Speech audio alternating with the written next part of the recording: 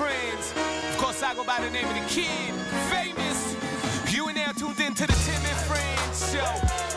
Hello, education, entertainment, coast to coast. Ball it up, call it entertainment. Let's get this started. Uncle Tim, let's start this show in 5, 4, 3, 2, 1. Let's go. Say what you will about Gary Bettman and the NHL, or the speech Uncle Gary gave at the end of the game like it was story time at the Bettmans, but there are two things the NHL gets completely and utterly right. The handshake line is number one. Go to war. Play with broken ribs or a road-mapped face. Give it absolutely all you have. Push the envelope as far as you possibly can. And when it's over, it's sport. Collect your dignity, your nobility, your respect. Look a competitor in the eye and shake their hand because you know what it took. That's one. Number two, the cup goes to the captain of the team. The team that stands at the end. Bruised, battered, and scarred, but hard. The captain, not the owner, the captain of the team comes and gets the prize, and he decides where it goes. Not like football where the grunts stand below the podium while the owner is handed the prize for their blood, sweat, and tears. Not the NBA where the players have to wait patiently to see how greedy the owner is with their rightful prize. The one, yes, he paid for, but the owner didn't earn. Nah, the NHL's got this right. It's the captain, it's the team. And then they decide where it goes next based on wait times, sacrifice, contributions to the collective. Oh, NHL, I've got my gripes. But that right there is how you hand out trophies. I'm Tim McAuliffe in the Sportsnet studios. I would hand our trophy off to Jesse Rubinoff. Wow. If we won anything. Wow. Producers Thomas Dobby, Jay Sands would be right there. Matty Moe, Moop, Shelley, Neil, Matty T, Fitzy, Torx, Mems, Doria, Caminetti. Now I'm in trouble because I got to name the whole crew, and if I haven't named you, Walsh, Azomata, Tommy, Sebastian Mohan. I never should have started because now I'm in deep trouble, but if I did forget you. And you, friends of the show. I bow to you, and I trip over something. I don't know if you heard it, but you probably did. Careful. We need you. You're important here. You, friends of the show, you would get our cup too. Speaking of shows, we have one. Yeah. Yeah, I hope. Well, you'd be the judge of that, but we have one. Kelly Rudy, Dominic Moore on the Cup final. And guess what? The offseason starts now, and it is going to hit fast. Trust your boy, Uncle Timmy, on that one. There are going to be some names in the next couple weeks who you're going to go, what? And it's not just Vladimir Tarasenko, though we'll have more on that in a flash. Game 2, NBA Finals in Phoenix tonight. One of my favorites, Ramona Shelburne, ESPN, will join us. And the Jays go looking for a rubber of a 3-game set in Baltimore as the All-Star game inches closer. Easy for me to say. And so do the rumors. Nelson Cruz and his 300 average and 18 bombs to the Jays. Ooh, that one. That one's juicy. And speaking of juicy, it was all a dream. I used to read Sports Illustrated magazine. Magic and Dr. J up in a limousine, hanging pictures on my wall. Every Saturday, Epsom salts and college ball with Mr. Magic. Musburger? Might have lost it there. Biggie, Ruby, first things first. Let's do go. First things first. Thomas Dobby whispered in my ear, Epsom salt's great. Anyone who knows what I'm talking about with Epsom salts, Fridays after football, oh my God. They're like a savior. Did you as a goalie use Epsom salt? Did you ever soak in Epsom salts? Maybe I should have. Like an old school thing. Maybe it would have prolonged my career. When you're just beat up and you've got nothing left, soak in some Epsom salt. Sebi, after a long figure skating session, I'm sure that you guys practiced hard at figure skating. How long were your practices at figure skating? About 4 hours a day. 4 hours a day. That screams Epsom salts. He was a national level figure skater. You know that? You learn something new every day. I wish you would have told me this off the air. Sebastien Morin, national level figure I'm skater. gonna have to quiz you after the show about it. I've showed him my single Elvis Stoico. before. You've seen my single before. I've seen it. Yeah. I don't know if it's a Lutz or if it's a sow cow. Sorry? Waltz jump. A waltz jump. You ever land a triple Nice. axel? Once. Weren't you Good question, pairs man. though? At the end, I wasn't paired, yeah. Okay. At the end. All right. That's where the ones who can't cut it in solo go to? I guess. What an a-hole I am. All right, let's do this first things first thing. Only one place to start. Yeah. Today. The Tampa Bay Lightning, congratulations, your 2020-2021 Stanley Cup champions after a 1-0 victory in Game 5. You just knew they were going to shut them out, didn't you? That's what they do in clinchers. I'm sure the Tampa Bay mayor will be happy that the Lightning were able to get it done in front of home fans. Tampa becoming only the second team in the last 23 years to go back-to-back. The Penguins were the other team. And, Timmy, the question needs to be asked. After such a dominant performance by the Tampa Bay Lightning, is this the best team of the salary cap era? Okay, we get the irony of the question when they are $17.3 million over the salary cap. But if the question is, are they the best team of the new millennium? I think they are. And it's because they could do everything. They could win absolutely any type of hockey game that you want them to play. They could out-skill you. They could out-nasty you. They could out-tough you. They could out-skate you. They could out-hit you. They could thrive in chaos. And I believe by the end of it, they had the best goalie in the world. With all due respect to Carey Price, who I am a huge fan of. And the Montreal Canadiens aren't there without Carey Price. And Andrei Vasilevsky may have had more help around him than Carey Price did with a team that's able to control possession in the opposition zone and with that huge defense that they have. However, you look at Andrei Vasilevsky, and you said it in the question, but it's another shutout to close out a series. Ridiculous. Like, this is unbelievable at this point. 5 straight series where he has closed the opponent out with a shutout. That's an NHL record. And what's even more crazy is if you added the 6th series, you go back 6 series, they beat the New York Islanders 2-1 in an overtime game. So he gave up 1 goal before the 5 straight series clinching shutouts. They do everything really well. And they might have the best goalie in planet Earth, and it won't stay, as John Cooper told us. It may go away. But if you were just to lay this team out against any other team that has won a cup since, 2000, I would probably take the Tampa Bay Lightning over all of them. A lot of people happy today because when you think of how long the regular season is and then how long of a grind the playoffs are, many people believe the best team in the league won. Yeah. And people are happy about that. And you think about the journey that the Tampa Bay Lightning have been on. Coming from that 2019 sweep at the hands of the Columbus Blue Jackets, they set a record for wins. 62 wins in that season.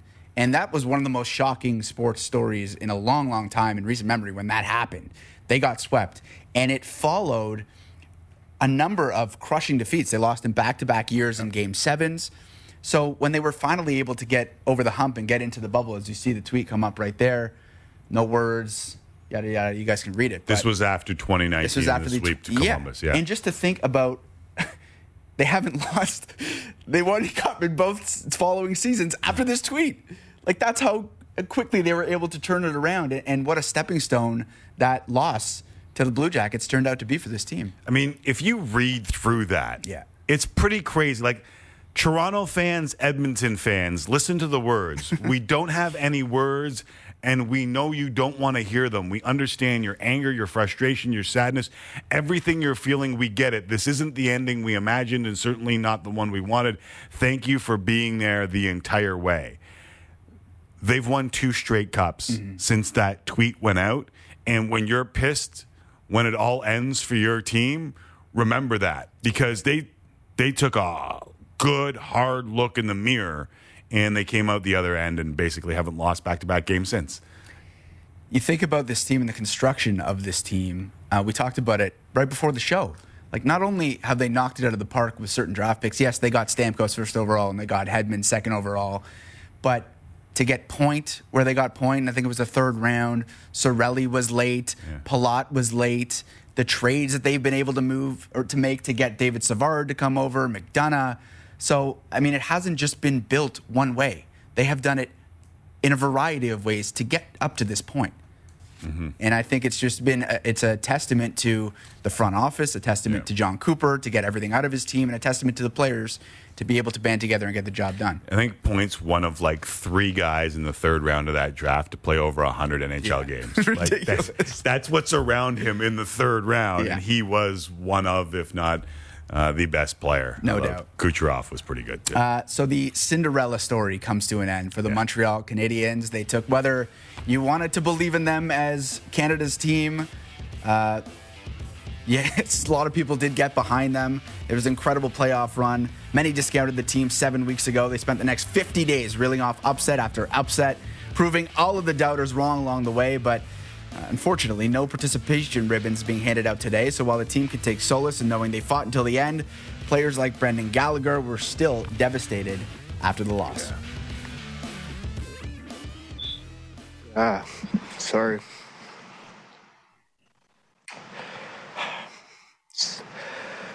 You know, I played on a lot of really good teams with a lot of really good guys. It's hard right now. Sorry. Next, no, sorry, I'll try and answer. We got, so many players that worked their entire career to get to this point, and it's a tough pill to swallow. So you see how obviously disappointed Brendan Gallagher is there. He wears his emotions on his sleeve. So he came home, and this is just kind of breaking news now. It's starting to circulate on the socials. He came home and he showed a video on TikTok. Apparently, he came home to find that his house was robbed.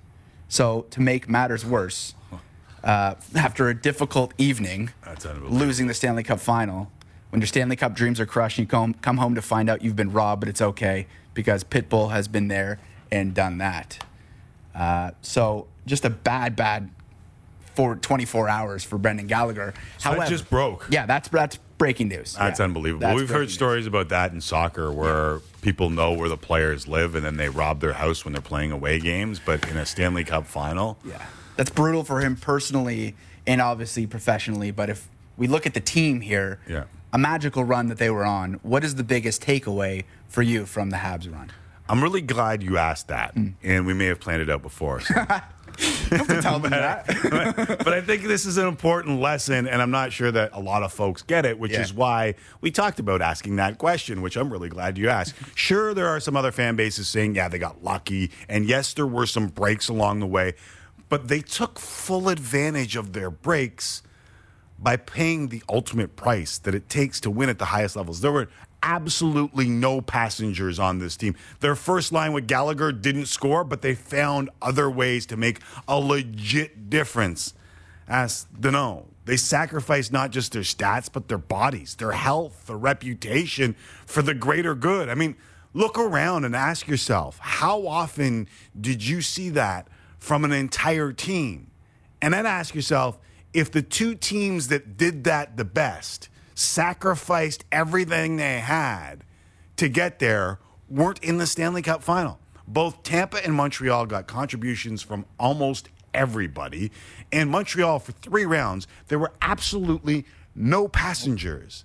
They knew what it meant, and they executed as a team. Just look back at the pictures of Weber and Gallagher after the game and how the teammates were the ones to come over and console their leaders. I mean, if you're a Habs fan, that price, that sacrifice, that team is what I would be most proud of one day later. And if I'm a fan of any other team, you need to take a good, hard look and ask yourself if your team truly has that. Because that's what it takes to win. And keep in mind, as you mentioned, Tampa didn't have that.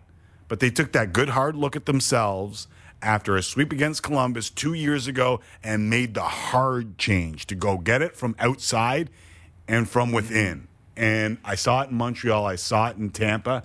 And I don't know how many other places I saw this postseason. Very well said. And from a roster construction standpoint, I think Habs fans are very encouraged by what they saw from Nick Suzuki. They finally have you would think, top-line center that they've been craving for so long. Cole Caulfield is going to be a rookie next year. But this is going to be tough because they've got, and listen, I'm with you. The maturation that we saw from certain players, and Suzuki is highest among my list, and Caulfield, like, you just saw the magic that he has. But this window is very, very small for Montreal, and the kids need to come a long way, and the older guys need to stay. And that's such a delicate balance. And you look at this division, my God, this division. Everyone, I brought up the Atlantic Division a couple of years ago, and people thought I was being Toronto-centric because I thought it was ridiculous that at one point near the end of the season, Tampa, Montreal, and Toronto were 3 of the top 5 teams in the league. Like, who gets out of the Atlantic next year? Who are the top 4 teams in the Atlantic next year? Never mind who gets out. Only 3 qualify. You might get 5 if you get the 2 wild card spots. Like, who gets out? Yeah, I think Habs fans have to be careful here to not exaggerate what they accomplished and maybe necessarily go all in because, like you just said, the division is going to be very difficult. You're gonna tell fans not to go all in? But you have to be realistic about expectations. It's very difficult. I understand that that's That fandom. is the hardest You thing to always do want in your the world. team. You Yeah. always want your team to go all in, but you have to also keep in mind that where you stood coming into the playoffs. Right. Like that's not a fluke either. Right. And just because you had 3 and a bit really, really impressive series that you played against 3 or 4 different teams, that shouldn't mean that you should change anything or go all in necessarily. Does the NHL need I'll just say it. Does the NHL need to change the playoff format? If you look at that, I mean, Tampa's not going to be as good. They're going to lose a few pieces. Yep. We all know that. Boston isn't what they used to be, but they're still really good. Florida's on the move.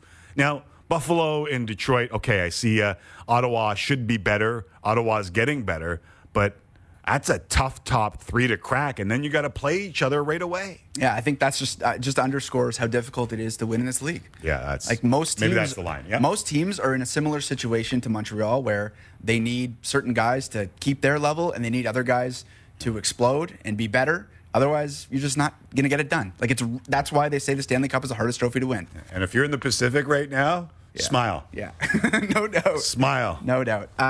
Let's move to Nikita Kucherov. You knew this was coming.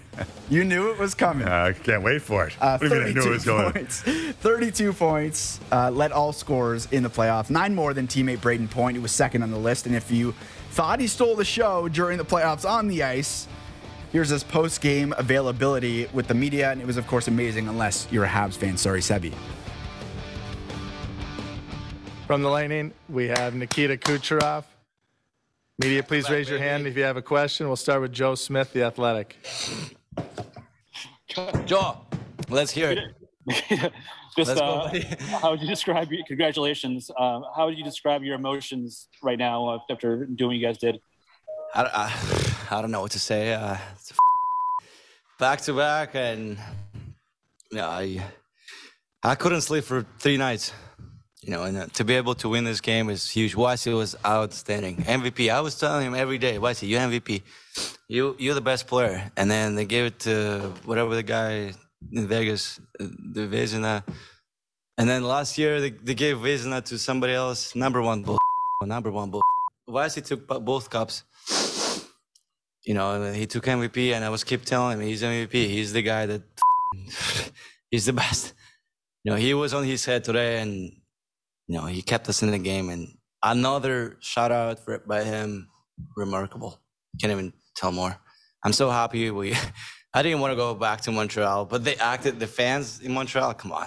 They acted like they won the Stanley Cup last game. Are you kidding me?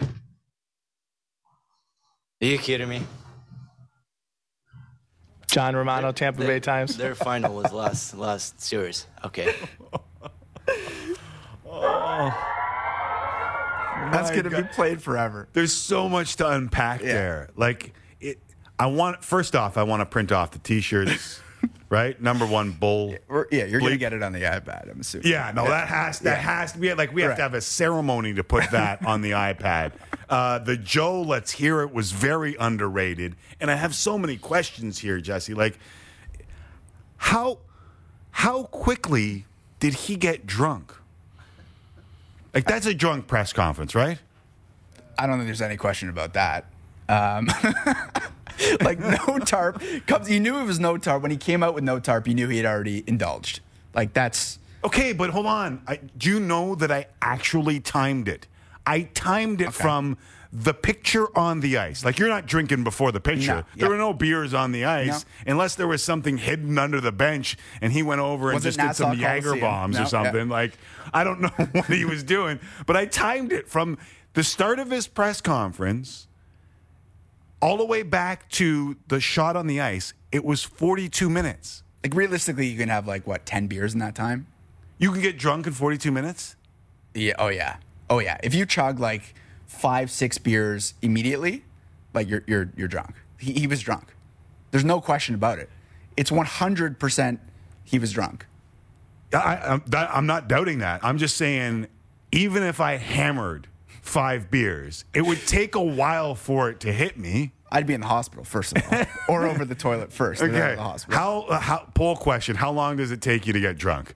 Like to enter your bloodstream? Like, yeah. Okay. As you get older, I think it's quicker, right? I don't even drink anymore, and I don't think I can get drunk in 40 minutes. Right. Well, yeah, it's an accomplishment, but I guarantee that he pulled it off. Okay, and he pulled it off. And it wasn't just like one answer. The one answer was the one that went viral. But, like, he was on fire the entire... Here's the whole thing. Like, I don't know how long it ended up being, but, man, we have highlights. Here's Kucherov, the best of.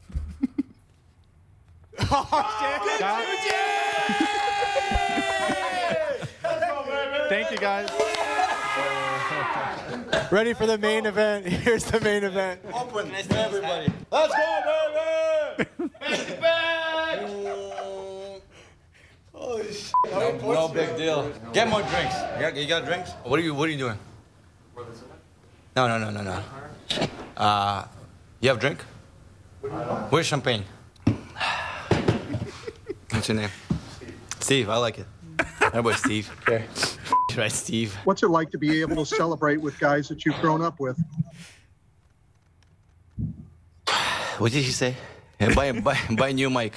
Last question. Ed Encina, Tampa Bay Times. Nikita, after doing this in the bubble in 65 days in the bubble last year, how special was it to be able to do this on home ice with your family and friends and just kind of enjoy that whole atmosphere at the end? Well, it's a lot of questions too today, eh? Come on. I'm used to 2 questions, but today it's like what, 5? Keep making a record.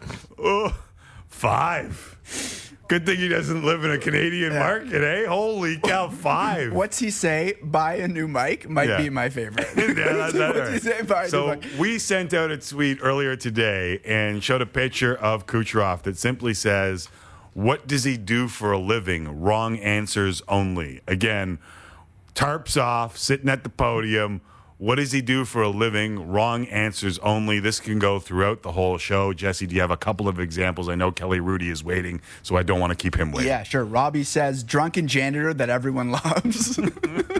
Except in Montreal. Except in Montreal. Yeah. Danny says, plans participation parades in Montreal. Oh, snap. Look out. Rob says, Carney responsible for roller coaster safety checks.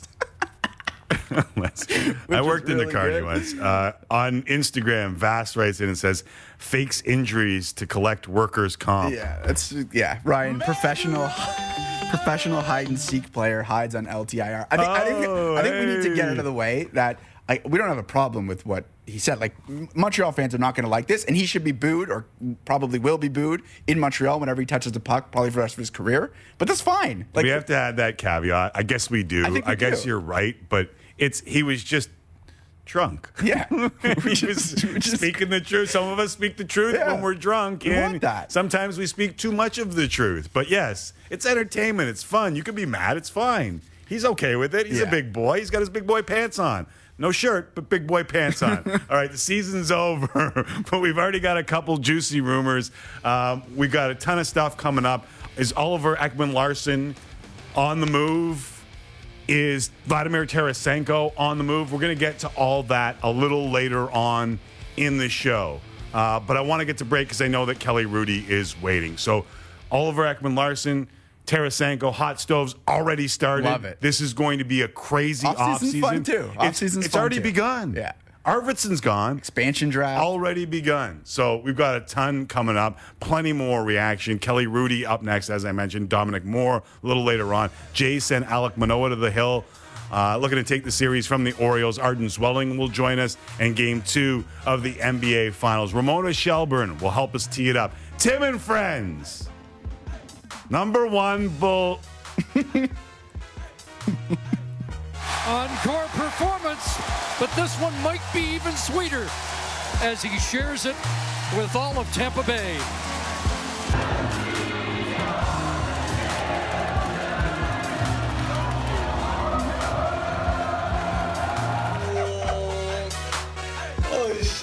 No big deal. You have a drink? That trade deadline looming. More and more rumors starting to swirl. And Cruz powers one. Ball game. Oh, God. He thought the hurricane was. Look at this. That's what 5 days in Montreal looks like. That's so bad.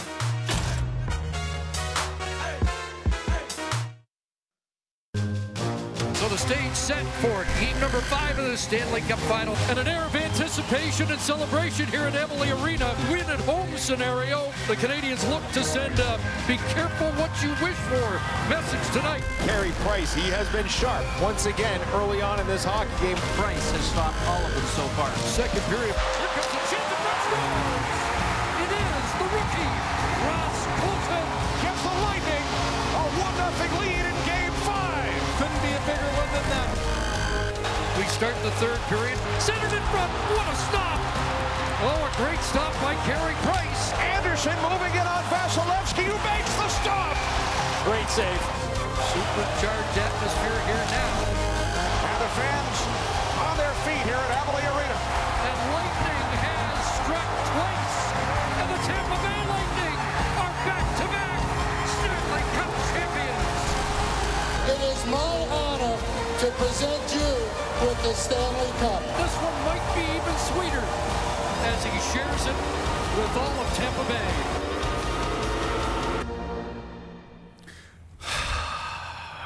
Deep breath. And I know we have a pretty good gig talking sports here, but my next guest just finished the grind of the playoffs and still found time to join us on what is usually the exhale day. My friend and yours, Kelly Rudy. Kelly, have I told you lately how much I appreciate you doing this? Thank you very much.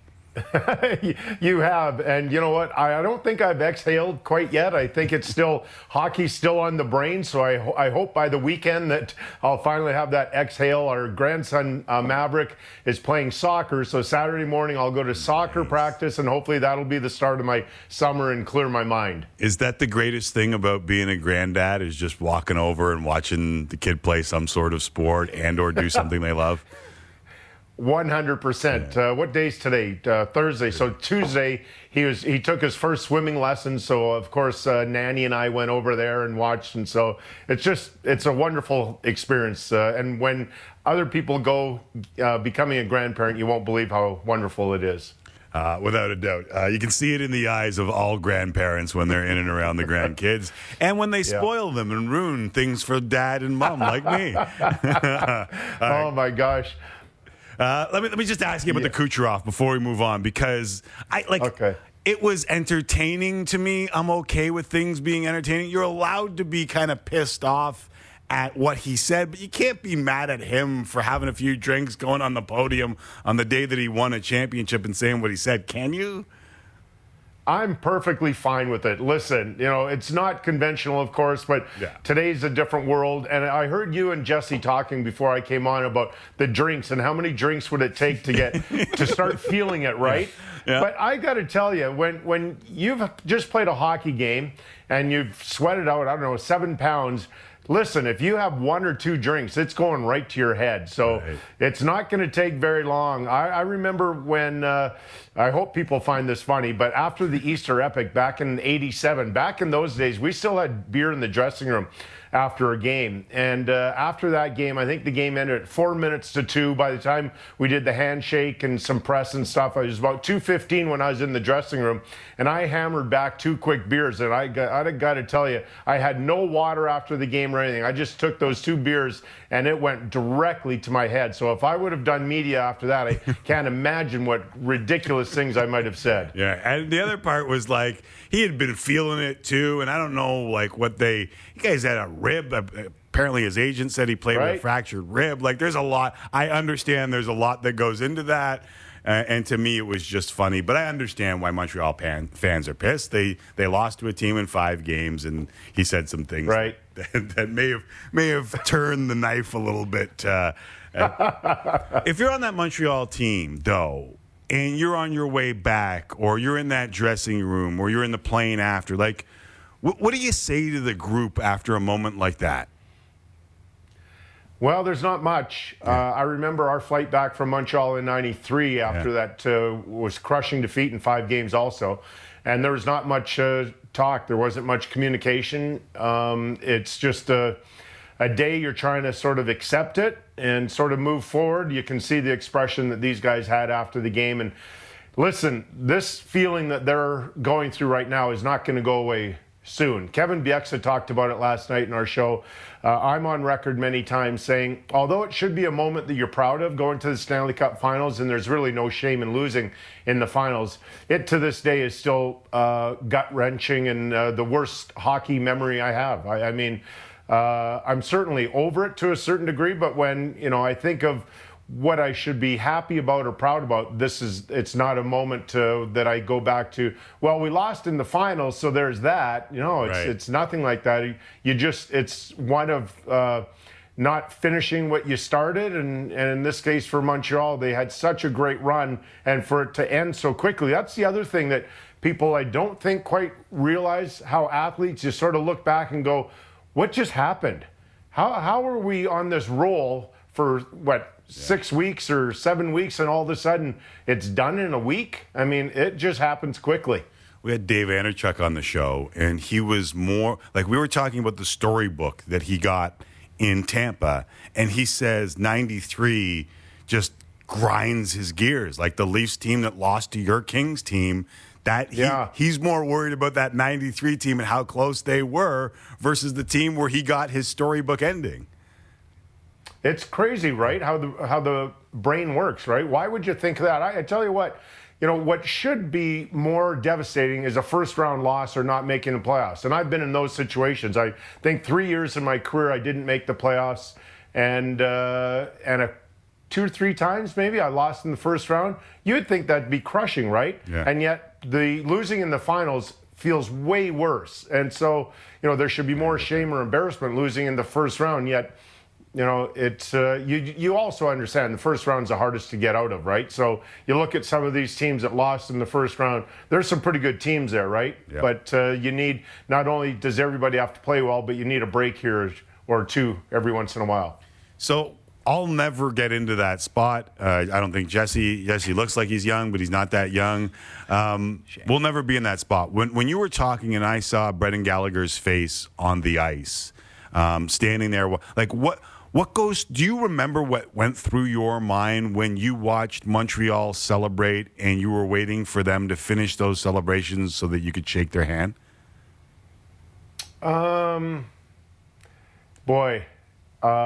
Maybe a little bit of regret, wondering personally if you could have done more, wondering when it turned, how you lost the momentum. Just, it's a time of reflection for sure. Yeah.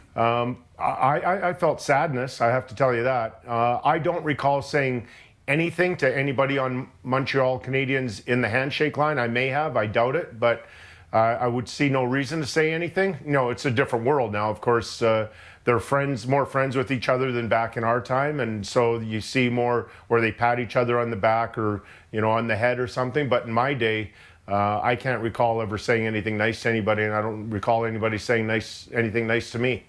It was tough for me to watch Shea Weber and Carey Price at the podium after the game, and I don't know if you caught it, but Price took it on himself, and then Weber jumped in to protect his goalie, and I thought it was such a cool moment. And then you figure, these are two guys that have won at every level except for the NHL, and they've got gold medals, and they've played, I wrote it down here, 1,745 regular season games and 195 more in the postseason. When you're sitting there, did you feel for them? Did you understand what they were going through sitting at the podium? 100%. And I'll tell you how my brain works. So I get off our show, we do our hit. So I go upstairs, the TV's on, my wife is watching the post game, and there's Weber and Price. And I went and made a drink for myself. I had no interest in listening. Strangely, I couldn't listen to what they were saying because I felt so badly for them. So I didn't want to go down that road. I didn't want to sort of remember what my thought process would have been post game and how I might have dealt with the media. In fact, I can't even remember it. That's how crushing the loss can be. So I think that for me, I just needed to sort of not go back down that road. I was perfectly fine watching Tampa, and I felt very excited for those guys, but I just had no interest in watching the Canadians go through that misery. I get it. Big picture, what do you think the lessons learned from this postseason were? If you take kind of the broad stroke look at it, I know a lot of people brought up officials and how the game is officiated in the postseason. A lot of people were talking about big, strong defensemen and whether or not that will turn into going into the postseason. People were saying, I didn't need to spend a lot of money on goaltenders. And then all of a sudden, it was all big money goaltenders are in the final again. Right. What's the big picture that you take from this year's postseason? I think the last number of years, the big picture I take away from watching the Stanley Cup Finals and seeing the Cup presented is that just how hard it is to win. And not only just to get there, but to win. And I look at, a lot of times, I'll look at a team that might not make the playoffs, but they're very, very close, or they'll lose in the first round. And I'll think to myself, at that time, I'll think, boy, that team's not far away from going to the finals or winning a cup. And then we get to the conclusion of the playoffs, and I go, I was so wrong. They're not even close. To get to this level and to get to this point, so many things have to go right. But the number one thing that you have to do is outcompete the other people. And you have to try and find a way to crush their will and their spirit. And it's not easy to do, and that's why there's only one champion. But that's my takeaway basically at the end of every Stanley Cup Finals, that for them to accomplish this is a phenomenal feat, and they are, Tampa for sure, well-deserving champions. It's funny because in every postseason rollout, and that's a fancy TV term for that montage that you see at the end of the postseason, we always remember how much sacrifice goes into actually winning those 16 games. And I find in the middle at 72 or 78 in the regular season, we completely forget about that until you get back to the postseason. And to me, you're bang on. It's do you have that in your room? The willingness to sacrifice, to lay it on the line, and to crush the will of your opponent. Yeah, and I heard you guys, again, Jesse and Tim, I heard you guys talking before I came on, talking about maybe one of the most important lessons Tampa learned in their history is when they lost to Columbus and were swept, 3 playoffs ago. Yeah. Because I think sometimes you say it, it's just a cliche. You say something like, well, I hope we learn from this. And oftentimes people don't, or teams don't. But in this case, I truly believe that Tampa did learn a lesson. But the number one guy that learned the biggest lesson, and he was very honest about it, was Vasilevsky. Because after that Columbus series, he didn't say, we as a team need to be better. He put it on himself. He said, I need to be better. Now he's won 2 consecutive Stanley Cups. He's been nominated 4 consecutive years for the Vezina. He is just simply the best goaltender in the world. Kelly, we appreciate you. Thanks for doing this, and enjoy the soccer game on the weekend, okay? You got it. Thanks, guys. Have a good one. There is proud grandfather Kelly Hrudey from his now famous Calgary area office. Oh, yeah. Great shirt. Great T-shirt, too. Yeah, he always rocks the T-shirt. Yeah. Very cool. We should grab a few of those. Yeah. Welcome on the show one day. Yeah. All right, after the break, we'll talk some baseball. Shohei Ohtani continues to make history, and the Jays are being linked with the ageless Nelson Cruz. No game tonight. Been rained out in Baltimore. We will fill you in next on Tim and Friends on the information.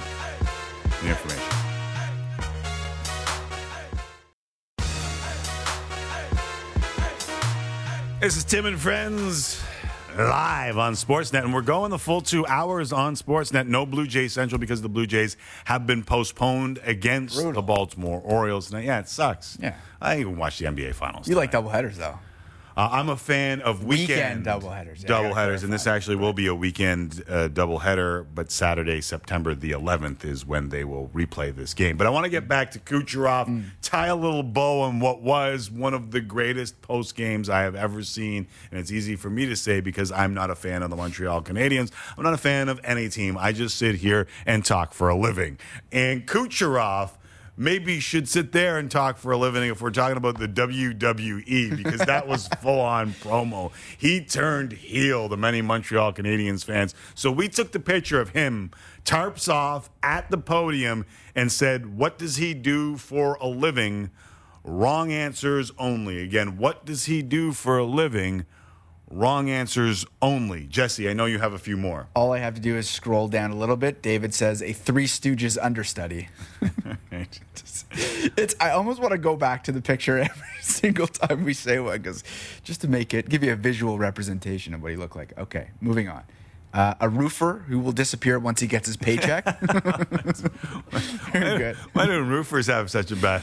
I know a couple roofers. Yeah, that's mean, but it's all right. Danny, thanks for writing in. Mike, worldwide spokesman for the dad bod. Yeah, not bad. Not bad for a dude who may be among the best players on planet Earth. I mean, if you looked at Kucherov, you wouldn't think that guy was a world-class athlete. A world-class athlete that just became the third player in NHL history to score 30 points. But Gretzky wasn't like that either, right? Yeah, that's a good point. Gretzky was just a dude. That is Arnold writes in on Instagram and says, Russian slap champion. That's pretty good. Daddy, safety inspector at the local power plant with the Simpsons gif. And I got to say, Faisal got a lot of love for this one. Faisal Kamisa, Sportsnet Central. Play regular season hockey. Oh, what does he do for a living? Wrong answers only, and the answer is play regular season hockey. Yeah. Very well played. Phase with that one for sure. Gord wrote in on Instagram. We can't grab all the Instagrams that easily, but Gord wrote in on Instagram and said, "Hurts Montreal Canadiens fans' feelings." Yeah, we said wrong answers only. Very good. Yeah, yeah, so that was the right answer. If you guys want to take the computer one more time, Eric Smith wrote in Raptors play-by-play, which is Timmy's stone cold face here. Is Eric suggesting that's what he looks like? Kucherov looks like him, or he looks like Kucherov? I think that Kucherov looks like him in that instance. Okay. Cheddar 11 on Instagram says he's an actor. That's Tom Green. Does look like Tom Green. Does he look like Tom Green? I don't see it. I'm sorry, you missed me on that one. Professional bear wrestler. Yeah, he looks more like Eric Smith than Tom Green. That's what I'll say. I'm good. That's it for me. That's it for Jesse. And maybe because I was mean to his last three. That's okay. That's fine. You can't bat 1,000. Yeah, you can't bat 1,000. You can't bat 1,000. I never do. So earlier today, we mentioned the Jays have been postponed. And that puts off a game against the Orioles tonight. They have now 3 left. As this was the getaway game. So three games left. They're all against Tampa before the All-Star break. Could they be adding an All-Star to the lineup? John Heyman tweeting out earlier today, A's and Jays among possibilities for Nelson Cruz. Can you imagine Toronto's lineup with Cruz at MLB Network? Now, this runs quickly, and in my head, I'm like, if that was a left-handed bat, okay? Like, it doesn't make a ton of sense for me unless you're moving on from one of those outfielders. And that's like, was Rowdy Tellez a domino or just an extra piece? You always have to ask yourself, like, what are the Jays giving up? And it's a hard game to play when you hear rumors like this because you just don't know. You don't know what wheels are in motion in the Blue Jays front office. But we posted this question, on Instagram and Twitter, would Nelson Cruz's addition make the Jays favorites in the AL East? I mean, their offense would be absolutely ridiculous, but most people said Jays still need pitching. They need pitching. They wouldn't get that excited about Nelson Cruz. But that's why I say if you get him, then what's the next Absolutely. move? Full-time DA. All right. We'll ask Garden Swelling later on. Stanley Cup final may be over, but it's still championship season. NBA Finals getting set. Game number 2 tonight in Phoenix. Can the Bucks slow down Chris Paul and the Suns? We'll check in with Ramona Shelburne. NBA Finals. Next.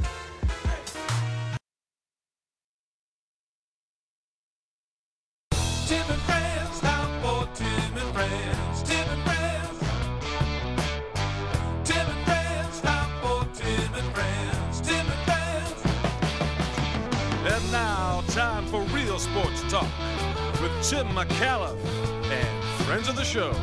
Muchas gracias, Sheepdogs. Tim and Friends rolls on for this Thursday. We're now with you full hour across the board. Jays and Orioles have been rained out tonight in Baltimore, so no Jays game tonight. We'll be joined by Arden Zwelling in a little bit to talk Jays. There are some rumors despite the rain out. Nelson Cruz, plus Ramona Shelburne on the NBA Finals. However, we start with Tampa Bay Lightning and mainly Nikita Kucherov. They have some time to nurse their hangovers and get ready for a Stanley Cup parade, which will go on Monday in Tampa. Although if he's anything like Ovi, he just might go all the way till Monday. It'll be a boat parade just like last year. If you love your boat parades, kids, I'm not talking Trump boat parades because those ended up with, I don't know. It gets going at 11 a.m. No word if Tom Brady will attend or if he'll have a bodyguard that ends up getting re-signed because he was the bodyguard. Meanwhile, Leafs have re-signed restricted free agent defenseman Travis Dermott. It's a 2-year contract with an average annual value of $1.5 million. Of course, with Seattle's expansion draft less than 2 weeks away, there is a chance that Dermott could be exposed in that draft. And today he was asked if he was given any assurances by the Leafs. Not really. It's, you never know what's going to happen, right? And during a hockey game, in the numbers of the hockey game, in the trades after, you never know what's going to happen. Anything can happen. So, like I said, it's in the back of your mind. It's a possibility. Nothing was assured that I wasn't going anywhere. That's for sure. But it's kind of just whatever happens. But I got my eyes set going forward right now. As mentioned, Jays Orioles has been rained out. The game will be made up as a part of a double bill on September 11th, which was originally the middle of a 3-game series. So now they'll have 4 games mid-September against the worst team in the AL. Maybe not all that bad. The Jays, of course, have 4 All-Stars, including 3 starters in Tuesday's Midsummer Classic in Colorado. We will have it all, including Monday's Home Run Derby right here on Sportsnet. Now, 2 Astros, Jose Altuve and Carlos Correa, have both pulled out of the All-Star game. Both players saying they needed the time to rest and recharge for the second half of the season. Now, cynics will say that they didn't want the negative attention and reaction to the sign-stealing scandal, but also Correa's wife is pregnant, and he has said that. So the Dodgers' Trevor Bauer's administrative leave has been extended by 7 days. Major League Baseball, with approval from the Players Association. Police and the league continue to investigate sexual assault allegations against him. Unless something is resolved by then, the league and the union will discuss an indefinite extension on that. To Wimbledon, and the women's final is set. It will feature number 1 Ash Barty going up against 8th-seeded Karolina Pliskova. Barty beat Angelique Kerber in straight sets to reach her first ever Wimbledon final. She has just 1 career Grand Slam victory to her name, while Pliskova beat the 2 seed in 3 sets after came back 2 sets down to win. Pliskova has never won a major and will play in her first Wimbledon final on Saturday. Men's semis go tomorrow, including Denis Shapovalov against Novak Djokovic. Game 2 of the NBA Finals on tap tonight in Phoenix. Chris Paul led the Suns to a dominant Game 1 victory, but they will be without Dario Saric for the rest of the way after he tore his ACL in Game number 1. Giannis played 35 minutes after returning from an injury in Game 1 and said he felt good afterwards. Tip-off just after 9 Eastern between the Bucks and the Suns in Phoenix. All right, time now to continue that conversation. Game 2 of the NBA Finals. We bring in one of our favorites, ESPN senior writer Ramona Shelburne, who joins us now. Ramona, thank you for taking the time and doing this with us. Oh, you're welcome, man. I'm happy to be inside. It's 112 outside today, so it's pouring to be right here in Toronto, and 112 is a tad bit warm. Yeah, and it doesn't cool off at night either. Yeah. It's rough. in 112, even my hair gets frizzy, Ramona. Yeah, no, there's no saving. You just don't put anything in your hair. That's it. Right. It's hot. Who cares? Right, let's talk Game 2. Game 1 was interesting in that it seemed that the Suns were able to get to a lot of spots that they wanted to get to. They weren't very uncomfortable. What do you think the Bucks need to do to adjust and stop that? Well, I sat with every player on the Bucks who talked to the media yesterday, and the only thing they kept saying is we gave up way too many free throws and we turned the ball over way too many times. And I think they were just a little sloppy with the ball. They just they're actually generally a pretty good team at not fouling and giving you free ones, and they're pretty good in transition D, and they just weren't in Game 1. And so the Bucks have lost the first game in every series so far, so this is pretty standard for them. Yes. They're not going to panic. Yeah, I mean, they look at it as we actually didn't play very well and we were in it. And I think that's a pretty good assessment of it. And if they can just kind of tighten up the fouling, if they can tighten up their turnovers, if they can tighten up their transition defense, it's a lot closer game. Because, you had one team that had a lot of rest going into the first game there, another team that was coming off. They got done playing on Saturday, and then the game was on Tuesday. They had a couple flights in between. There wasn't a whole lot of time. So I think this feels like much more of an even match now in Game 2 that they've sort of felt each other out. Is that what happens when you have to wait 16 years to play your first NBA Finals game for Chris Paul? Yeah. I mean, look, he is amazing right now. And I think, look, I'm 41. So when I see a 36-year-old guy doing what he's doing, it's awesome. I'm like, yes, way to go for the older ones, right? And I had Chris when he came to the Clippers. He was in LA I'm based out of Los Angeles. And I remember, I'll never forget the press conference he gave. And remember he had the whole back and forth. I was with the Lakers and the trade gets undone and he's with the Clippers and there's a whole back and forth. And so, he came there, it was 2011. So it's really 10 years from that point. And I think he thought he would have been to the finals a lot sooner than that. So it's great to finally see him here. He really is one of the best point guards of all time. He's finally here and he's fresh. I mean, he looks like, I know he's 36. I know he had some injuries. I know he's got stuff still going on, but he seems like he's doing really well. It almost makes me want to go vegan. That's been the secret to his success. I'm like, man, I really should try that because he looks great out there. Almost. Yeah. Let's unfurl the Los Angeles angle there for a second because Devin Booker seemed to have a pretty good relationship with Kobe Bryant. And I know that you wrote a story about a UCLA guy and Earl Watson who kind of had, it seems like Devin Booker has this greatness gene, and we're starting to see it kind of show itself. Well, what's amazing about Devin is he was just this kid who came into the league, and I don't think we all took him all that seriously because he was on the Suns, and they didn't win, and they were always in the lottery, and he was, 13th pick. By the way, Kobe was the 13th pick. He always likes that. He likes to point that out. But when you say he was a little close with Kobe, like this is not even, I can't even describe to you how close they were. Like, Devin idolized Kobe. Everything Devin did when he was first in the league was Kobe, Kobe, Kobe. And anybody who knew Kobe, anybody who could tell him something about Kobe, anybody who could introduce him, he just wanted to talk to you about Kobe all the time. And Kobe kind of made him do what Jordan did to him, which is like, he was like, that's nice, kid. I'll talk with you, whatever. He gave him his number, but like, he didn't necessarily call him back right away. Like, he kind of made him work for it. Like, how much do you want my advice? How much are you going to work for this? And so I think that's what's fun about Devin is he really does have that Kobe idolization. And there's so many players of his generation that grew up idolizing Kobe. Like, that was the guy. But there's so many people. I'm sure the same thing for Michael, right? Everybody from that generation idolized Michael, but Michael was only he'll give you a chance, but you have to prove it to him over the course of a long time. And I think that Devin did. Like, of that generation, the two guys that Kobe mentored who have proven it on the biggest stage are probably Devin Booker and Kyrie Irving. Those are the two, guys he's taken under his wing. Jason Tatum was another, but he hasn't quite broken through yet. Right. And so all of us who just saw Devin Booker as a good shooter, right? This is a story that I wrote the other day on ESPN.com. I was playing catch up. Everybody I called, Ryan McDonough, the former general manager, he was telling me this story of a draft workout with Devin Booker. And I said, how did you know he was this good? Like, he didn't even start at Kentucky. And he said, well, he came in for this draft workout. And we put him through this game of knockouts, sort of one-on-one. You get on the court, and you stay on offense until somebody stops you. And then as soon as you lose, you play defense. And as soon as somebody scores on you, then you swap out. And, we only have an hour with these guys.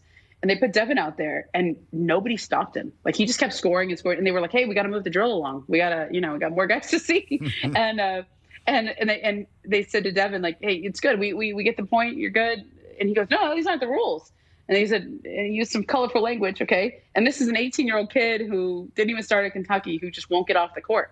And he's saying the four-letter words to some executives and some coaches, and they were like, they were a little stunned that he had the guts to do that, but they also kind of loved it. Like, this guy's competitive. We like that. And so as soon as you meet him, and he seems like this nice guy, he was a little chubby when he came in the league, remember? But when you meet him and you play with him, like, people recognize pretty quickly, like, this guy has that competitiveness. This guy has that greatness gene, and we're just now finally seeing it.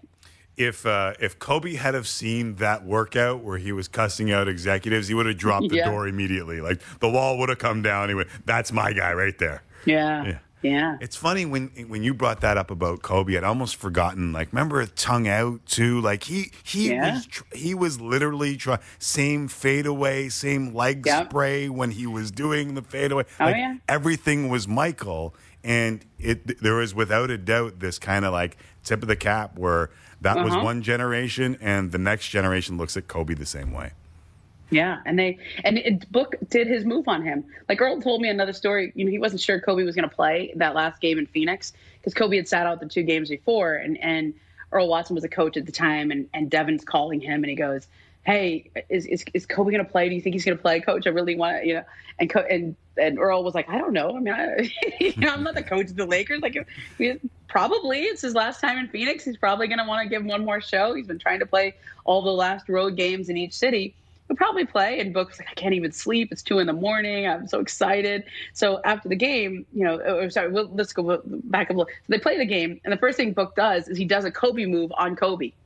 And Kobe loved it because and Book was like, hey, what do you think? And Kobe, because I did the same thing to Michael the first time we played, right? Like, this is, this was their, it was like an honorary thing. But in that game, which was so fun for Book and Kobe and all that, it's, they really are, like, he admired him, he idolized him, he wanted to be like him, but he had to prove it. And I think he really did. And in that first round series, Tyson Chandler, who was his teammate at the time, they played the Lakers, and Booker obviously had an incredible series. And Tyson says, I almost tweeted this at the time, but all I could think watching this was, man, Kobe's talking to him. He's at Staples Center. He's talking to him right now. That's all he's thinking about. And you can just see, like, it's amazing when somebody like Devin Booker comes out of, I don't want to say comes out of nowhere, but comes out of NBA obscurity, right? He was on a team that was in the lottery the last 6 years. I mean, we didn't know he was this good.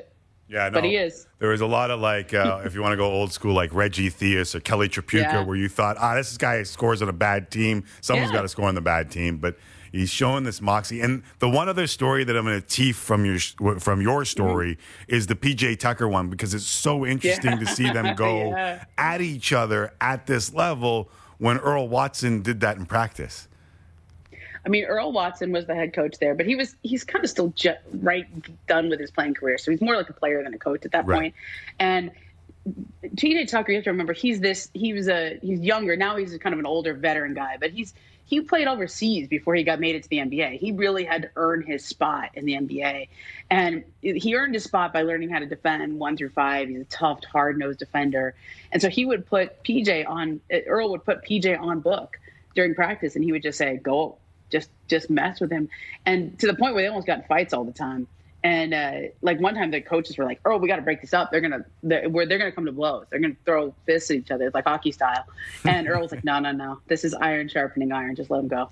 Let them go." That's awesome. And now to see them go toe to toe in the NBA Finals, very interesting. Yep. Love sharing the stories. Thanks for doing this, and stay cool. Like 112, that's nothing to joke with. I literally drive from my car to the 5 minutes it took to get the credential. I'm not even going to walk. Not at all. And walk as little as possible here. All right, be well, stay cool, and we'll talk to you soon. All right. There is Ramona Shelburne from Phoenix. 112, that's just a group to me. Jays rained out tonight. Now just 3 games more before the All-Star break, which means they'll head into the break above 500. Do your math, kids. Arden Zwelling joins us next to discuss where the team's at, plus some rumors floating. Does Nelson Cruz make sense for the Toronto Blue Jays? He can hit. We'll discuss it. Zwelling next. Tim and Friends.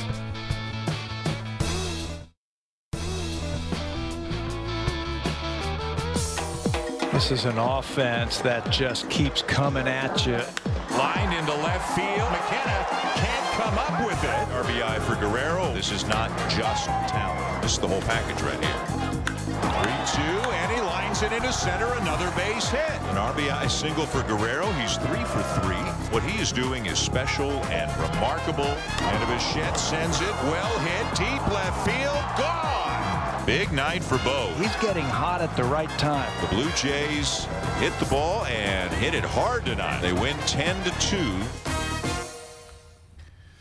There is the Toronto Blue Jays bouncing back from a opening game loss, at least in the series, to the Baltimore Orioles. They were set to play the rubber of a 3-game set tonight, but that has been postponed. They will play a double dip on September the 11th. So later in the season, these two will go toe-to-toe. Does that mean we stop talking baseball? Oh, hell no.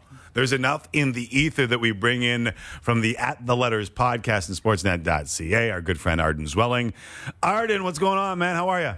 Does that mean Arden gets a night off? Oh, hell no. No, come on Tim and Friends. Yes, McAuliffe calls him. Same with Rudy. Like, Kelly Rudy I felt worse for because he had just finished the NHL Stanley Cup final. Deep breath, no.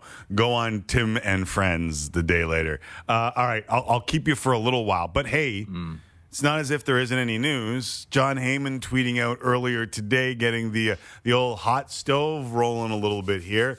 Nelson Cruz, A's and Jays interested was the tweet, and then goes on to talk about how good the Jays offense would be. Is that a fit for the Toronto Blue Jays? No, not even a little bit. He doesn't fit at all, Tim. He's only a designated hitter, and the Blue Jays have plenty of guys that need to use that designated hitter spot. So, look, as a fan of fun, I mean, bring it on. Bring Nelson Cruz here, and let's watch this 41-year-old dude just hit absolute bombs. Look at him going tank here off of just everybody in the league. It's incredible what he is doing at his advanced age. One of the slowest guys around the base pass, as you can see there. But there just isn't a fit for the Blue Jays. The guy doesn't have a defensive position. He hasn't played one since 2018 when he was the ripe young age of 38. So as a designated hitter only, there isn't a fit on this roster unless the Blue Jays are moving pieces off of it. Yeah, that was the only, and the right-handed bat part of it to me also makes it difficult because you would think that I guess you could say Corey Dickerson is a left-handed bat, but they don't have many left-handed bats on this roster. And if you're going to add something to the offense, you would think that you'd like to sprinkle in a lefty or two. You'd like to add good bats, That's the way I kind of look at it. Like, they could all be right-handed if they all mash, right? If they all rake. I'll take 9 Vladimir Guerrero Jr.'s and Bo Bichette's and George Springer's. No problem with that. But, yeah, I mean, if you are going to add, ideally it's a lefty. And I still look at third base as the spot where the Blue Jays could do something. And if that's an Adam Frazier from the Pittsburgh Pirates, if that's an Eduardo Escobar from the Arizona Diamondbacks, the worst team in baseball. I think those two guys are much better fits, and also a contact-oriented approach from those two as well would fit ideally in this lineup.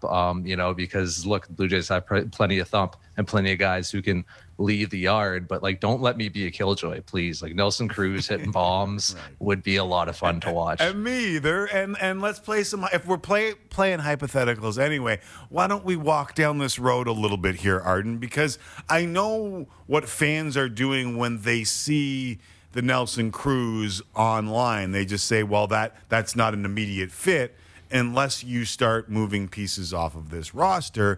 And is there a possibility with Dickerson, the throw-in, the lottery ticket on the Adam Cimber deal, is there a possibility that they could part ways with one of those outfielders? And I think people would probably point to Grichuk and or Lourdes Gurriel Jr. and go get a significant piece for that and then plug Nelson Cruz in? It's something the Blue Jays will consider, certainly. I mean, they considered Lourdes Gurriel Jr. in trades the past couple of off seasons, and it never got to the finish line. And I think that now that Randal Grichuk has gone to the point that he is, in his contract extension, I mean, there would be a bit more value there than perhaps there was a couple of years ago. But that's the other thing that fans do, right? Is, well, what if we trade you the players we don't want? You take our bad players, and we'll take your good players. That works great, doesn't it? Let's just do that. It's not so easy. So you'd have to find a taker for those players. You'd have to find a team that's looking for win-now talent, because that's what those guys are in Gurriel and Grichuk, like win-now players. But I suppose, Gurriel would have some value in terms of what he has done over his young MLB career. He's come out of his early season funk nicely. He's always going to be a streaky player, always going to be a guy who kind of lives and dies on his batting average on balls in play, but he's signed to an absolute song of a contract, and absolutely player unfriendly contract for Lourdes Gurriel Jr., who doesn't make a whole lot of money on the deal he signed out of Cuba. So I think there would be some value there, or the Blue Jays could just hang on to the good players that they have and try to address other roster needs. It's funny because that's literally when Sid and I started on radio in Toronto. We would not take calls because we didn't want to get, hey, why don't we get Eric Lindros in his prime, and we'll give you Ken Yaremchuk in return for Eric Lind. And it was just like, I'm not doing that. And here I am doing it on the show where I'm walking down the road of get rid of our spare parts for good pieces. If there were pieces that you feel like this team needs, is it starting pitching or is it still relief pitching? I still think it's relief pitching is the priority, because the Blue Jays have certainly bolstered the floor of that bullpen with Adam Cimber and Trevor Richards. Mm-hmm. But they need to, now that the floor is solid, they need to use that floor to reach the ceiling and look at, getting some more Jordan Romano types in this bullpen, some more swing and miss, high velocity, high strikeout types, like just fire breathing monsters who they can throw ahead of Jordan Romano in the eighth inning to get him the ball. Because right now, who do you really trust ahead of Romano? Rafael Dolis been pretty shaky, looked okay last night, but I think you still want to give him a little time to get his feet wet, and he has been inconsistent. I mean, we can go down the Chatwood Road if you want. Tim Mesa's been better, but somewhat untested and unproven in leverage. So I think the Blue Jays need like another really hard throwing, bat missing dude at the back end of that bullpen, because that's, you look at the best playoff teams of recent years, that's what they have. They have 2, 3, 4 even of those guys in their bullpen to shorten games and shut things down in late innings. My mom always told me, you know what you do when you assume, you make an ass out of me and you. So I won't assume that you believe that because you went relief pitching that Ryu has found it, although the last start was good news. Yeah, and what's even better news is he's going to get a nice extended break right now to just kind of recover.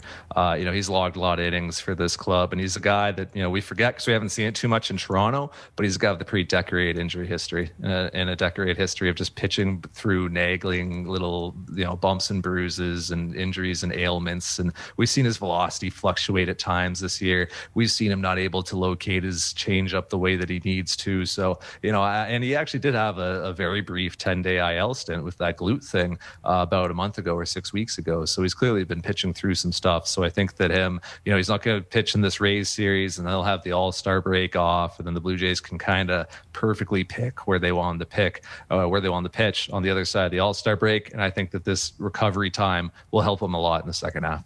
What about Steven Matz? Another guy who could probably use a bit of time to recover, right? Although, I don't know, maybe you want him in games pitching because he is still building up, and it seems like he's still kind of getting his feel back coming off of the COVID-19 IL and coming off of his illness. He hasn't looked his best in the last couple of outings he's thrown. You know, the gas tank hasn't quite been there. The stuff hasn't stayed quite as sharp deep into outings as you would like. You know, we forget how good he was earlier this season for the Blue Jays. You know, it looked like they had found a real steal in that trade. And things have kind of taken a little bit of a step back recently. I think the last time that he went 6 innings in an outing was May at this point. It's been a while. So it's a guy that I'm sure the Blue Jays are going to get on a pretty dedicated throwing program over this coming week and a half. They're going to get him, you know, in with the strength and conditioning folks and working on that arm strength and shoulder flexibility and elbow strength, all that stuff that you and I know so well, Tim. So I think that's going to be the plan for Steven Matz. We'll see what he looks like on the other side of the break. This dude at Arden's Welling on Twitter tweeted out within the hour that the Jays probables just moved back against the Rays, Manoah, Stripling, and Ray. So I'll ask this at Arden's Welling fella right now. Alek Manoah did pretty good against the Rays. Like, is there... This is an interesting one for me, and we don't have a ton of time here, but the Manoah thing is he is lived up to expectations. But where do you put those expectations now that you see kind of what you got? Well, that we saw the ceiling, right? And we saw the upside the last time out with, I think it was like 23 swinging strikes, 10 strikeouts that outing against the Rays. Yeah. I mean, it was crazy, some of the swings he was getting. He was electric. He was as good as I've ever seen him, and I've seen him in the minors as well as the majors. So it'll be interesting to see how he follows up in round 2 tomorrow, facing the same lineup. And, you know, the Rays they've seen him now. They've had the benefit of their advanced scouts having a week to kind of look for, you know, what he does and his sequences and try to figure some things out about what he likes to do. So it's going to be very interesting to see round 2 of that one. And it'll be a good test for Alek Manoah early in his MLB career. I mean, you just look at this quickly. You can say 5 of 7 starts where he's got 1 run or less. I mean, that's pretty damn good. Like, we're not going to go to innings limits here. Or like, do we know how they are going to roll out Alek Manoah in this his rookie year and his 35 innings of pros experience? Like, it's crazy. You know, strict innings limits are just a thing of the past. Like, teams just have, you know, much more advanced ways of measuring this stuff, right? They're measuring your strength and your spin rate, your release point. You know, your workouts in between outings are being measured, like the velocity and force you're able to generate in the gym. You know, they're paying attention to all kinds of stuff. You know, seems to be working really well too. Yeah. So look, as long as Alek Manoah passes those tests, I don't think there is a strict innings limit, because like a lot of that science was just, you know, BS. Really, someone pulled a number out of their. Yeah, you can only go right 10 or 15% over what you went last time. What's that based on? Like, it's completely arbitrary. So the Blue Jays are going to use actual objective empirical evidence to inform how far they push them over the second half of the season. Awesome. Manoah, Stripling, Ray, that's the lineup. And then we head to the All-Star break. Sorry to make you work on your day off. Appreciate you, though. Anytime for you. Hey, I'm on with Sid tomorrow morning, too, at 6:40 a.m. Oh, yeah. Good luck with that. I'm sure you'll be up. Yeah. Tell him I said I'm not coming on for another long time, because I did that once, and I'm not doing that for a long time. I think I'm the only guy who says yes. I've had a couple people come in, honestly, sit here and go, man, Sid. And I'm like, yeah, what about him? Good guy? He worked here? And you go, yeah, he calls me, wants me to go on at like 6:30 in the morning. Yeah, he works at a breakfast television show. A pretty damn good one as well. Enjoy it. Get your rest. Get your beauty sleep so you look fresh and clean for Dina and Sid. Thanks, buddy. Talk to you next time. All right, there's Arden's Welling. Follow him on Twitter. I showed you how well it works. At Arden's Welling. We continue everywhere until 7 Eastern. So I got that old Stanley Cup thing in my head, 7:30 Eastern. Jesse with the immediately, I understand why. I knew right away. Yes. No Blue Jays Central, no Jays games. So coming up after the break, we'll check in. Dominic Moore played for the Habs, played for the Lightning. We'll get his thoughts on the Habs and the Lightning. Next, here on Tim and Friends.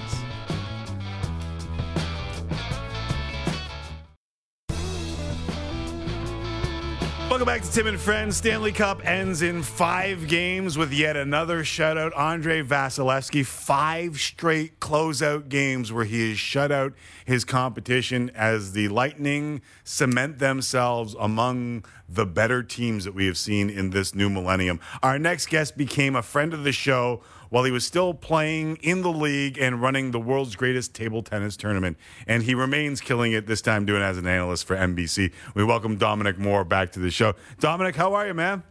It's great. It's great to be back. Too bad we can't bring the table into the studio again here to get the ping pong going. Who says we can't? As soon as COVID protocols go down, you, me, ping pong table this studio. Bring it on. I love it. Yeah, we don't have Sid anymore to clown around and act like he's uncoordinated. I'm going to play like hamstring or something. He's always there.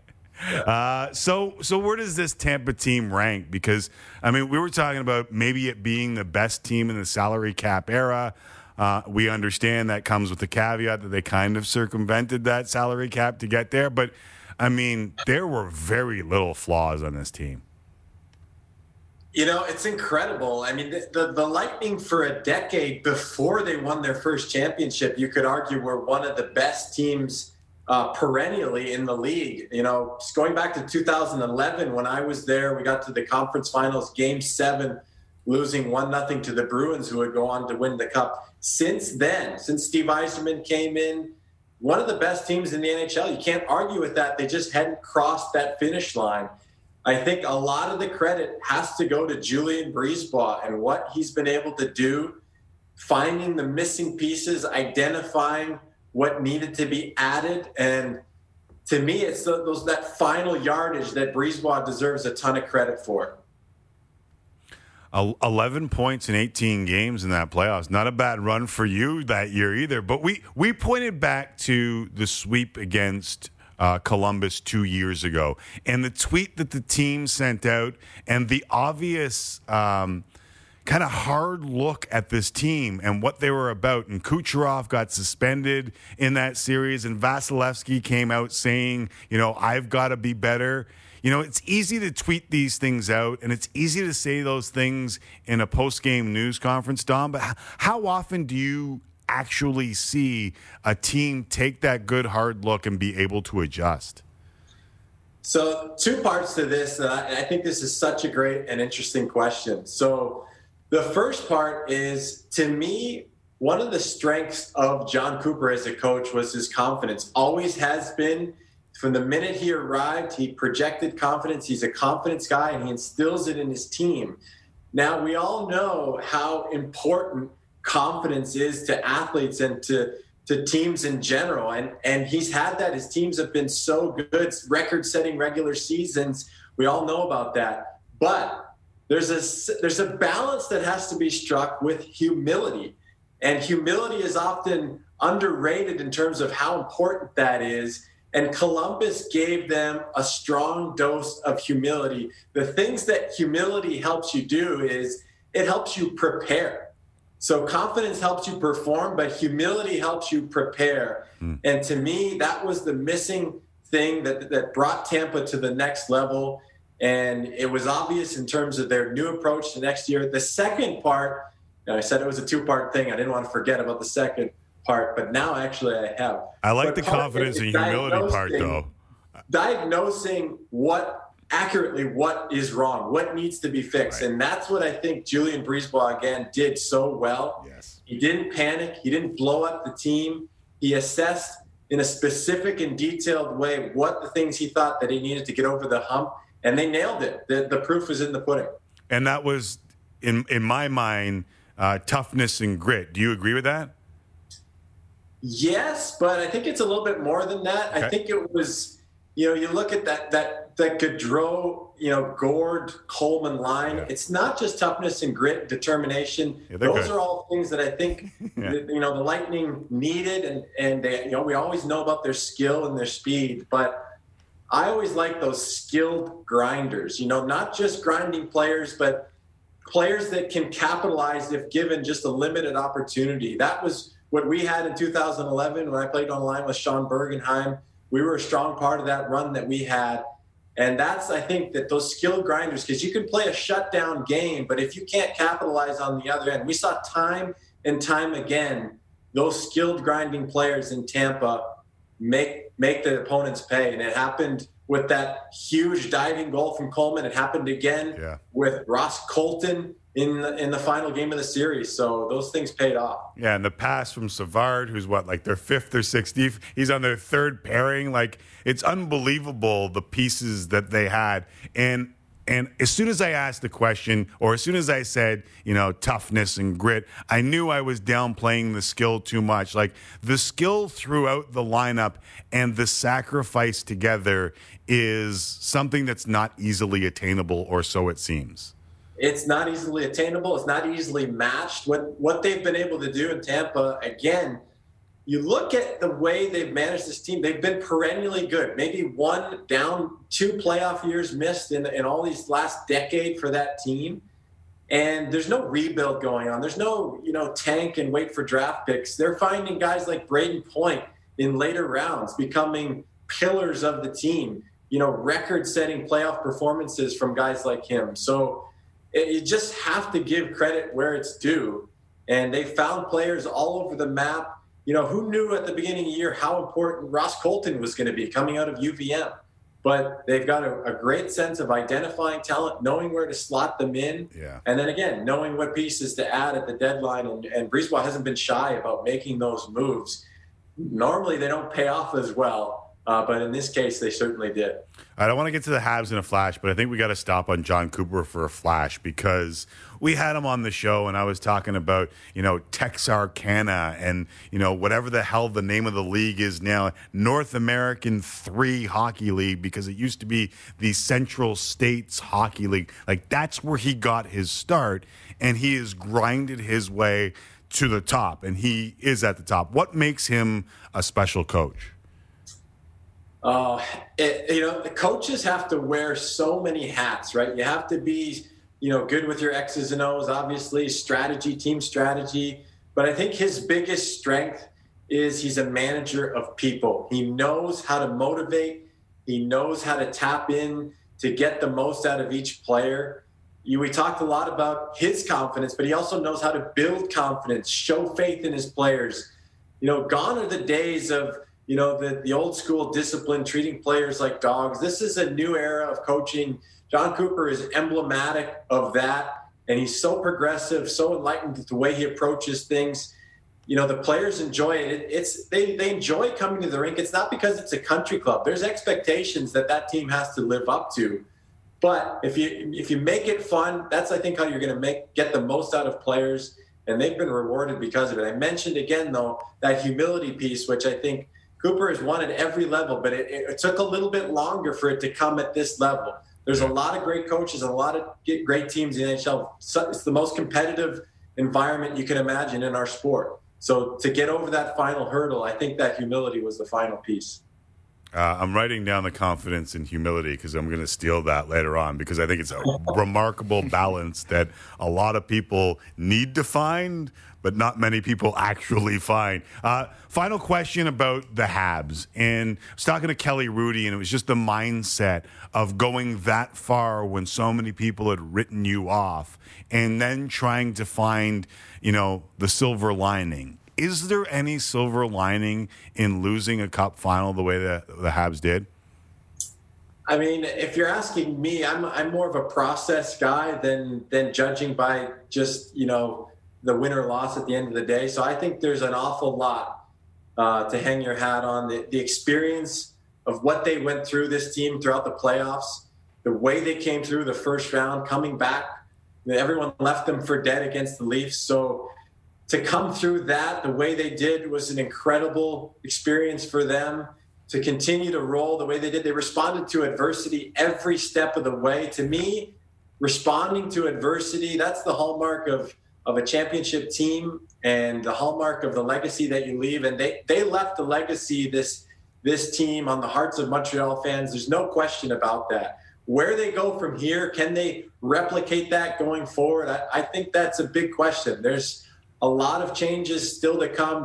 Part of the strength of this Montreal group was that they had contributions from everywhere, these kind of free agent pickups, these young guys coming in, the old guys whose windows might be closing. So there's a lot of questions and marks about what this team will look like going forward. So I'm not so sure it's going to be a shoo-in for them to be back in similar position in the next year or two. But what they did this year cannot be questioned. They established themselves and made a memorable run for Canadiens fans. All right, we were talking about this at the start of the show, and it's not an easy question. Who wins the Atlantic next year? Like Montreal, Toronto, Tampa, Boston, Florida's on the rise. Like, that's going to be a tough-ass division. Yeah. What a division, right? And there were so many questions this year about, I want to say one thing. I covered the North first 2 rounds for NBC, and I was calling those games, and everybody was just talking about how bad the North Division was and how they couldn't hold a candle to Vegas and Colorado. I think I'd like to say that question was erased. The way Montreal handled the Vegas Golden Knights, obviously the way the finals played out showed the strength of the Lightning. But the North was not as weak as everyone seemed to think they were. I think they thought it was because of the way McDavid and company lit up the division in terms of their production. But there were formidable teams. And that Atlantic division, as you said, the Bruins, a lot of question marks there. They always seem to find a way, though. Tampa has got some work to do in the offseason, but Julian Brisebois will find a way. It's going to be a fun division to watch, and I know the Leafs are more motivated than ever. Always appreciate you dropping in, even if it is without a ping pong table. And I was talking tough to start the show, but I do realize you'd probably whoop my ass. Well, it depends whether you want me to play left-handed or right, Tim. We know that. By the way, I do play table tennis with both hands, and oftentimes I will switch in the middle of it if the person's not that good. Oh, I thought you had like a 2-handed backhand. Yeah, I was concerned there for a bit, too. Turning it over. Appreciate it, man. We'll talk soon.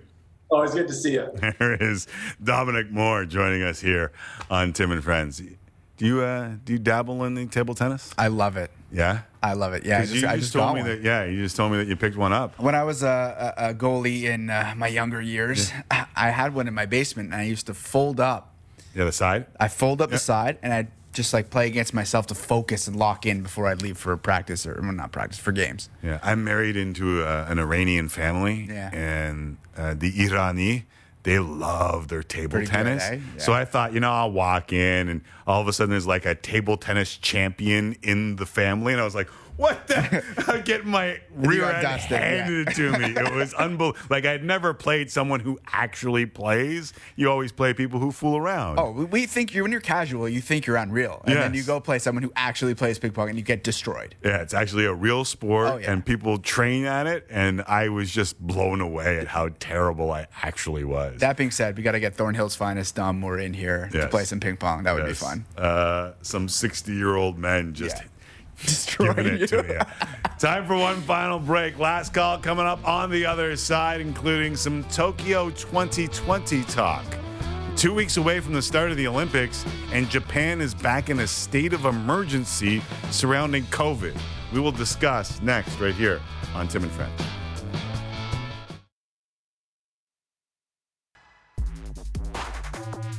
Full-on table tennis conversation during the commercial break, discussing outings and when we can get together to play table tennis. Such a fun game to play. Yeah, producer Thomas Dobby is pretty cocky. I can hear it in his voice. He's I think it'll take you down. It's like everyone thinks they're a really good ping pong player, so I guess we're going to see. Yeah, I should train with the uncles and see how good I could actually get. Just come to surprise. Oh, no, we teed it up for you now. You're just going to come blistering forehands and reading the spin off the serves. Dom can play, and there were a few NHL players, like, they could really play. Yeah.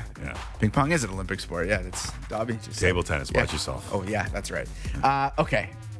To the Olympics we go. Nice. I saw that. Thank you for that segue now, Dobbs. I get it now. Just over 2 weeks until the Olympics, and things aren't looking all that great in Tokyo. Surging COVID-19 cases have hit a 2-month high, resulting in Japan declaring a new state of emergency to start next week that will continue for the duration of the Olympics. The new state of emergency could lead to a ban even on local fans. Tim, it's supposed to be about the athletes, the Olympics is, but does any of this take away from the games itself? Yeah, it will. It has to, because the fans are a part of the action. And I think that over this pandemic that we've gone through for the last 15 months, we've started to figure out just how much a part of the action the fans were. And I thought the NHL playoffs were such an amazing example of that. And as you reintroduced fans, like part of what Dom was saying and everyone was talking about in the North was because there was no fans in the building. Yeah. We all got caught by how jacked up the crowd was and made it feel like the game was a lot rougher and a lot more intense than it actually was. And it made you feel like the North was just this soft division that would get run over. And so I think we're starting to figure out, listen, I'm still going to tune in. I'm still going to watch. And there is still going to be, marquee events. But you look at the 100 meters and the anticipation that's exactly of the crowd and that gun. And, if someone gets a little nervous in that moment and jumps, and then you got to start again, like all of those things, I feel like you're going to lose a little bit of. Totally right. You can get away with it in certain events, but in the big ones, you're going to notice it for sure. Like in the Olympic Stadium, you're going to notice it. Less than a week after the national team bowed out of Olympic qualifying, Canada's men's under-19 basketball team is looking to reassure fans in this country that the future of the program is still in good hands. The U19 World Cup going on right now in Canada is through to the quarterfinals after beating Costa Rica by 30 points yesterday in the round of 32. They'll take on Spain in the quarters early tomorrow morning. So, Timmy, is it coming home? I like it. This team's really, really good, and they're packed with talent. And if you look through some of the roster, it was Puerto Rico yesterday. I was just making sure to confirm, not Costa Rica, but Puerto Rico. 86-56 was the final in that game. This is the World Juniors of basketball, and I know that Sportsnet and Canada Basketball came to an idea of a similar thing, a U22 tournament. This U19 tournament is the World Juniors, and I say that because there are players on Canada's team that are now we're talking about top 10 recruits at U.S. schools for the next basically 2 classes and a freshman class that's already there. There is some real talent on this team, and if you get a chance, the rights are already owned by a streaming service that I won't name here because it is a competitor, but this is a real team. They've got a real shot, and the last time they won gold at the U19s, it was RJ Barrett, Andrew Nembhard. It was household names, and these kids, this team, I wouldn't be surprised if in a couple of years everyone in this country knows a few of these guys' names. It's got to be reassuring for the national program, too, just to know that there are guys, there is talent. That it's not a one-off. It wasn't this golden generation that will disappear. Without a doubt. I think that has to be a huge bonus for any basketball fan or Basketball Canada. Yeah, can't wait to see those guys in action. England have been charged by UEFA after Denmark goalkeeper Kasper Schmeichel was targeted with a laser. Yes, I saw this. During yesterday's semifinal victory in front of home fans at Wembley. The laser was pointed at Schmeichel as England's captain Harry Kane stepped up to take a penalty in extra time. Schmeichel saved Kane's initial shot, but Kane tapped in the rebound to send England into Sunday's final against Italy. So the question is, laser tag or paintball, which is more fun, Timmy? Not even close. There has to be some punishment for the crime. Laser tag, there is no punishment. Paintball, every once in a while, there is some punishment. There is absolutely no doubt. And outdoor paintball smashes laser tag in the face. You didn't think that getting a laser to the chest and not being able to move for 10 seconds was punishment? That's not enough punishment for you? Oh, yeah. Stop. Exactly. And no one listened ever, right? The guy's thing would be buzzing and you'd be running around. Exactly. You're supposed to stop! Or the punishment is trying to get out of that place when it's over. Yeah. Impossible. As a kid, it was terrifying. Never mind how gross it was. Couldn't find it. Oh, yeah. There's a reason why they only had black lights in there, because it was disgusting. Yeah. Fans. This laser quest. Very nice to me. Fans in England, not the only ones getting themselves in trouble yesterday. Check out this guy during last night's AEW Dynamite, and that's Canadian legend Chris Jericho in the ring. Fan gets fairly close before security jumps in, and the dude gets dealt with. A lot of obnoxious fans recently. Do fans need to relax, Timmy? That was a real fan? Yeah. Which dude's the fan? You can't tell. That dude. Yeah. Big dude. It's not good. We got to stop with this. This is nonsense. That's wrestling, though. Like, that could be a play in the near future. It could be a storyline. Yeah. The dude's big enough, and they didn't whoop his ass. So I'm a little... There's a part of me that's a little skeptical there. Okay, quickly. I want to get to this because the script spelling bee is tonight. You said you can play ping pong with both hands. Can you spell ambidextrous? No, I am the worst speller. Okay, I'll spell it for you. AMBIDEXTROUS. I don't know why. Like, I just read it, so I don't even know what that accomplishes. But there you go. I'm just happy. Ambidextrous. Never mind. That does it for us. Thanks for watching. We will talk to you again tomorrow, 5 Eastern. Thanks, Jesse. So ambidextrous. AMBI the rest.